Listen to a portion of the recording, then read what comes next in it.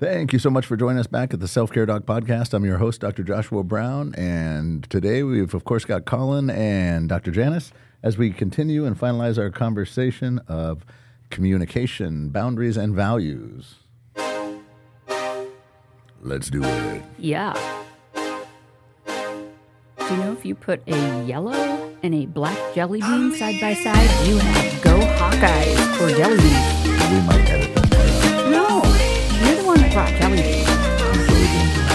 They are. So are the Hawkeyes. Go Cyclones. I'm just staring at both of you. Go They're Notre both Dame. wrong. Go any team that works hard to do their best. Yay, sports. Absolutely. Yay, sports ball. All right, gang. Thank you so much for being with us today. So very happy to be here with Colin and Janice, and they're happy to be here with me. They told me so. So I'm just really glad you got to Always. see me today, guys. It's always a blessing. Always a blessing. So today we're going to kind of conclude our episodes, our series of values, boundaries, and communication. And we really want to make sure we're focusing today on ways to have more effective, healthy communication with others and with ourselves. So with that, when I bring up the concept of, or when we talk about the idea of best ways to communicate in a relationship, like what's one of the most important primary things we should be focusing on? I think at the end of the day, when you're having, and obviously we're talking about communication when we're around boundaries, around values, sometimes not the most easy conversations, but one of the things I'll throw out there is start with you statement or I statements, not you statements. It's hard to say that into a microphone because you're saying, I want to start with telling you what is true to me and where I'm coming from and how I feel, not you did this, you did that, you did this. So starting with I statements, I think when we're talking about effective communication, it is key. Right. And one of the little templates that I learned in school at Creighton, go Blue Jays. Back when they had one room? Oh my goodness. Nelly. That's ageism, Colin. That's not okay. But Jeez. this made a lot of sense to me, and it was basically feel, want, willing. It's But feel what? feel, want, willing. I've never heard that. I have not either. Feel, want, I'm intrigued. willing. The Yeah. dinosaur has spoken here. Okay, I feel. Okay, feel. This was written on a tablet, I'm sure. Yes, it was. Stone one, not a Mac one. All right. But basically, it puts these things into a little easy-to-use formula when we're wanting to talk about something and we have a little anxiety about it, we're not sure how to bring it up, and we know it can be a touchy topic. Mm-hmm. And so it's along the lines of, hi, Colin, I'm feeling frustrated about a few things and I really want to talk. Is that something you're willing to do right now, or what time would work better for you? Would this evening work better for you? So I'm really saying I'm feeling X. I want to talk about something. Are you willing? In other words, is this a good time for you? I want to make sure it's a time that's good for both of us. I love that. Now, the willing part, you can shift that word a little bit because if the person's a stinker, they can certainly say, willing, I'm never willing to talk about finances, kind of a thing. But it really just puts things out there for us.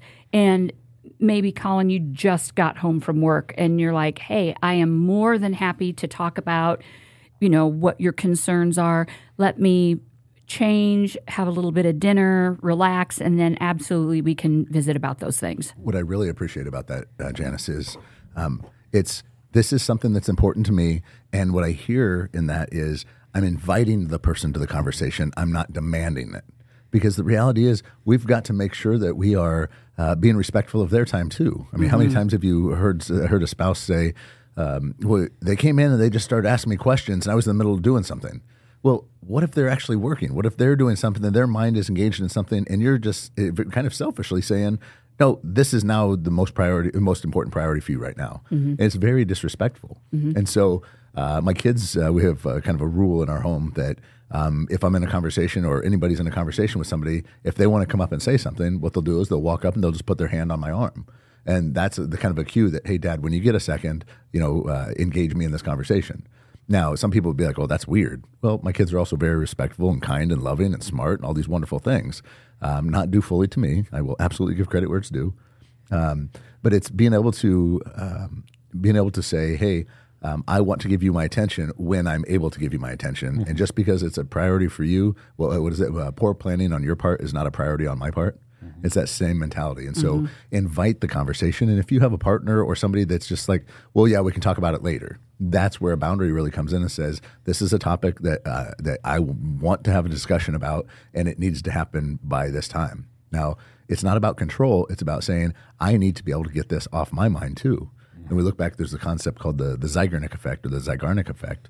And the simplified version of it is essentially says, when we have unfinished tasks and processes in our minds, that causes us more stress and anxiety than had we never started it or had we completed it. So if you have 15 things on your to-do list, just having them halfway done or not even started, having them halfway done or incomplete will cause you more stress than had you never started it or had you finished it.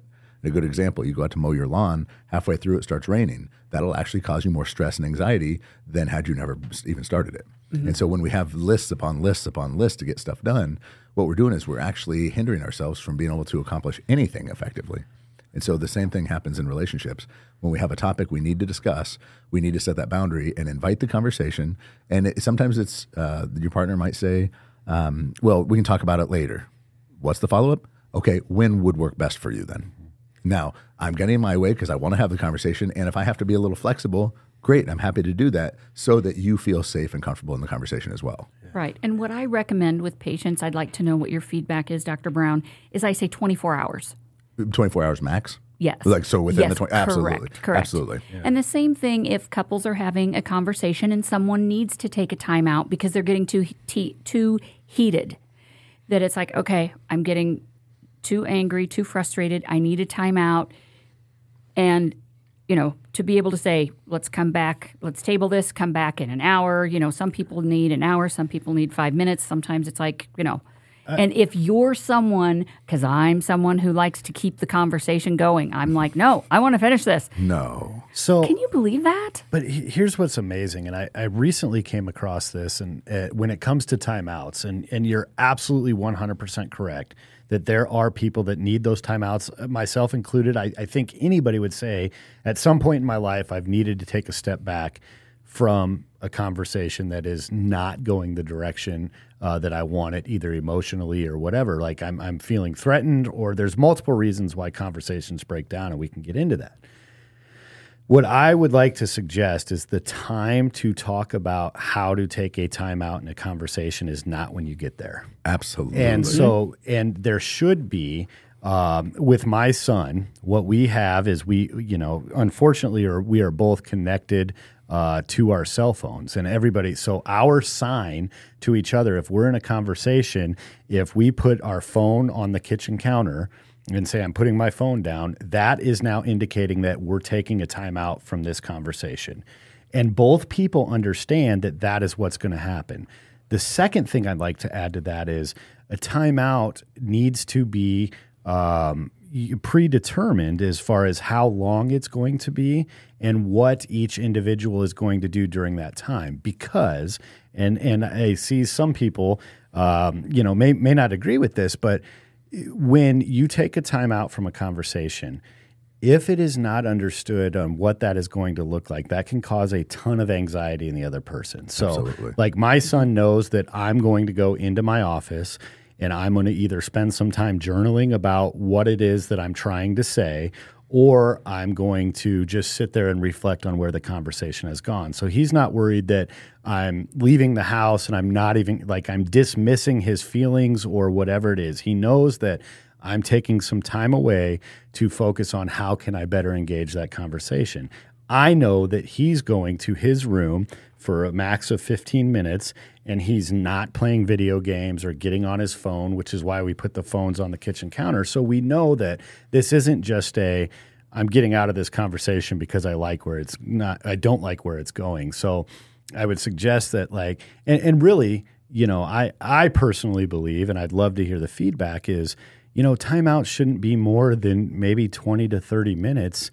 in a conversation to really take some time to focus and then come back. But the real point of this is not about how long, but it's about that there's a mutual understanding on how we're going to do timeouts and what that looks like for each individual. So it will remove that anxiety or that feeling of being invalidated when somebody just gets up and storms away. Yeah, I think you're onto some really great points there. One of the things I work with couples on is exactly that idea that if one of you is starting to feel uncomfortable in the conversation, recognize that and be able to say, I'm feeling very overwhelmed in this conversation right now. I just need to reset. So I'm going to take 10 minutes to myself just to reset, recalibrate. And it's not saying, can I have it? No, it's saying, here's my boundary. I am taking this.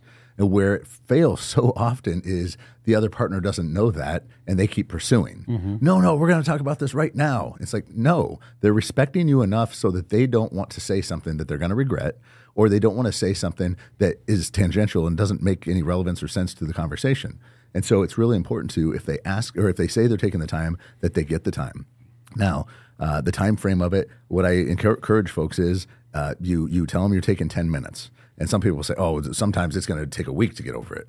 And I remind them of a client I had years ago who had a heart attack, was basically pronounced dead, and they brought him back to life, and they basically got him out the hospital within like a few hours for everything that they did to him. And I think if we can bring a person back to life and help them to sustain life and be stable enough to be able to go home, what the hell topic can you not get through in a few minutes? Now, here's the caveat. If you take 10 minutes and you're not there yet, you go back to your partner and you say, I thought 10 minutes was going to be long enough and it actually wasn't. I need to take another 10 minutes. Then you come back, because what drags conversations on is emotion, not the actual focus of the point. And realize that every conversation is not about resolving anything. It doesn't have to be just about resolving. Sometimes it's just about exchanging the information and just, this is how I'm feeling about this topic. We don't need resolution right now. Mm-hmm. And so often when you get that side and you tell your perspective and then they tell their perspective, maybe when both people are feeling heard, now you have the same amount of information. Then decide, when do you want to come back together and maybe make a decision about what happens next. Yes, and I think what may be a little bit different is I work with quite a few people who have bipolar disorder, anxiety disorders, different types of things that will impact their mood to a point that when they have such an enormous adrenaline flood, that it takes more physiologically, Absolutely. It takes more than 10 minutes for that to calm down. And so, 24 hours or less is not as extreme as it might seem. Right. And I think the big key there, I completely agree with you, is you've got to communicate that. Yeah. 100%. Instead of just avoiding and pulling the ripcord and saying, see you when I see you. Right. I think some of the other keys there are avoid unnecessary conflict. We fight about some of the dumbest things. Yeah, what hill do you want to die on? Right. You can't die on all of them. Mm-hmm. Right. That's, never heard it said that way. Mm-hmm. Here's one of the other things that I think is such a trap, and this is for everybody in this room, is such a trap. Avoid sarcasm. Mm-hmm. Like, sarcasm is not your friend. It is not helpful. It is so destructive in a relationship, especially when there's conflict. And so being able to just understand, well, what is the point of what you're trying to do? The other thing is avoiding blame. We love to blame, and we love to throw in everything in the kitchen sink, everything from the past. Now, there might be patterns, but focus on what is the topic of this conversation, not what is the problem with our entire relationship. And I think yes, and there is a lot of stuff out there. Vital Smarts or the Crucial Family does has 3 different books, but one of them is called Crucial Conversations. And the key to these types of conversations is you can get through and say and have conversations about anything under the sun, but it's how you do it. And you have to understand that what happens in conversations when they go south is trust is broken. And that's really why things can go south in a conversation. And when that starts to happen, being able to step back and say, hey, we need to have mutual meaning and mutual respect in this conversation to gain trust. And so if the conversation is breaking down, that means trust is broken. And ultimately, you have to start asking yourself, like, what do I really want out of this conversation? And if that is really what I want, am I acting in a way that shows that? Because where conversations go wrong is when our motives change. And honestly, we go into these conversations with great motives. I want to communicate. I want to exchange information. But somewhere along the line, when that trust breaks down, our motives change. So if you find yourself trying to win a conversation, that is an away motive. If you find yourself trying to prove somebody else wrong or trying to prove yourself right, that is a away motive, which means your trust is already broken down. If you can look at in the conversation and say, what is it that I really want out of this conversation? And are my actions and my words supporting that? If any of those answers are no, that's a time to either take a time out physically like we just talked about or say, hey, we need to reestablish mutual meaning and mutual respect because the trust has broken down in this conversation. Yeah. When I think brilliant points along with it's being able to understand or ask yourself, what is it? What about my partner's perspective or the other person's perspective can I actually agree on? Is there some common ground here? Mm-hmm. And when you go into it and you find the common ground, now we're already working better together. And so it's all about that that being open to their influence, kind of open to being curious about them. It might not make sense to you, but you don't get to make that decision or that determination until you actually appreciate and understand what it is they're trying to say. And the importance of listening, because, how many times have I said, I know what I'm saying, but I don't know what you are hearing, and how it is human nature to, when we are listening to someone, we are formulating our response. So when we're having a conversation that has started with, I'm feeling this way, I want to have this conversation, are you willing? Knowing that we are going into a conversation that's very important, that as we're talking, that I'm saying how I'm feeling, and then maybe, Colin, you rephrase what you've heard back to me. And then I may say, yes, you've got it. Mm-hmm. Or I may say, yes, da-da-da-da-da-da, that's true. This other part, no, not quite. It's that I feel like I want to do that 3 times a day and not 4 times a day, whatever that is. Well, and yes, and I think you can even go a little bit farther than that. Is like I've often said, you can't get passionate, and you can't get not forceful, but argue your point, and that's not what we're saying. And I somebody told me once, and it might have been in this book, is you can fight or be as passionate as you want in a conversation. The only rule is you have to be equally passionate and fight equally hard to hear the other person's perspective. Mm. So if you're wanting to really dig in, that's okay. But you have to dig in just as much to hear what the other person is saying. It can't be one side. Go ahead, Janice. I see your head. Yeah, that, I think part of my problem here, if you will, as I'm hearing that is controversy. Yes, I'm imagining a couple, rationalizing why they're yelling and screaming and saying that they're as passionate about understanding you, so they'll yell and scream at that point too. I just yelling and screaming. I don't think that's an appropriate. I wasn't saying yelling and screaming. Okay. If I did say that, no, you I'm didn't. saying You said passionate. And I think we're thinking in context of a relationship, and that becomes very difficult, especially in a romantic relationship. I think if we think about it in the perspective of maybe a boardroom, and there's a decision that needs to be made at an executive level in an organization, you don't want to be the guy that really believes, or the gal that really believes in the solution you are, or in the solution you do, that fights for it and doesn't listen to somebody else's. You can fight hard for your position, but that means you need to be willing to listen to alternative perspectives. Yeah. Part of what I hear there is it's being able to understand that they have they have their own perspectives for a reason. And it's if they're giving us the same respect of listening and being open to our ideas, it's about mutual respect and saying, okay, I'd like to have the opportunity to kind of hear your perspective as well. But make sure that we're putting as much effort into understanding their perspective. What happens so often, though, is we go in with an agenda and we don't give a damn what they have to say, and we discount everything that they say. Or and so or rationalizing why I'm yelling. Well, I'm Italian, so I always yell. You're back to this yelling thing, Janice. No. What's up with that? Well, I guess I see it a lot. For sure. And that's the thing is it's I don't know that there's many things in my life. There are a few, but there's not many things in my life that I am just absolutely clear cut on that I cannot be forced to consider other alternatives. Mm-hmm. You know, even in my faith, I believe in God. How I believe it, you know, or what ways I believe it, there's some room probably for question there. Mm-hmm. And yet our own personal convictions and values is what determine those things. And realize that I don't, my job is not to convince other people to be themselves. My job is to model that I understand who I am and be me for a change. Nice tagline.